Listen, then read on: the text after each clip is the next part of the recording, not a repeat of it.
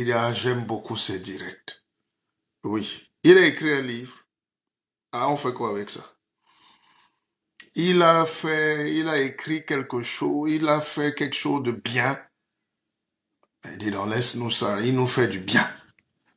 D'ailleurs, nous irons tous à sa convention. Convention de quoi? Convention de quoi? Religieuse de l'apôtre tel. Pour dire quoi?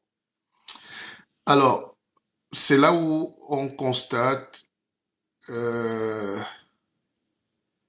c'est là où on constate effectivement que la vie, il faut pas juger, faut laisser, faut laisser la rivière couler.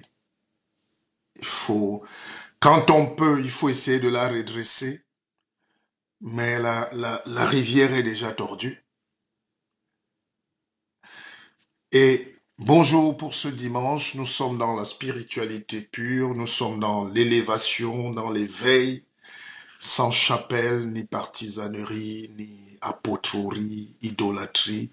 Nous sommes dans la pensée, nous sommes dans l'éveil, nous sommes dans le coaching en fait. Nous sommes dans quelque chose qui vous fait du bien.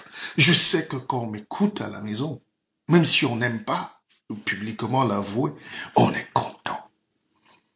C'est un cours magistral que je vous donne. Hein? Je vous donne un cours magistral. Et c'est un cours qui est le condensé de ce que j'ai ramassé dans ma vie en termes d'éducation, d'instruction. Ne confondons pas l'éducation et l'instruction. Et si nous sommes dans le continent le plus riche mais le plus noir en termes d'ignorance aujourd'hui, le plus gangréné, c'est parce que nous orientons nos forces, notre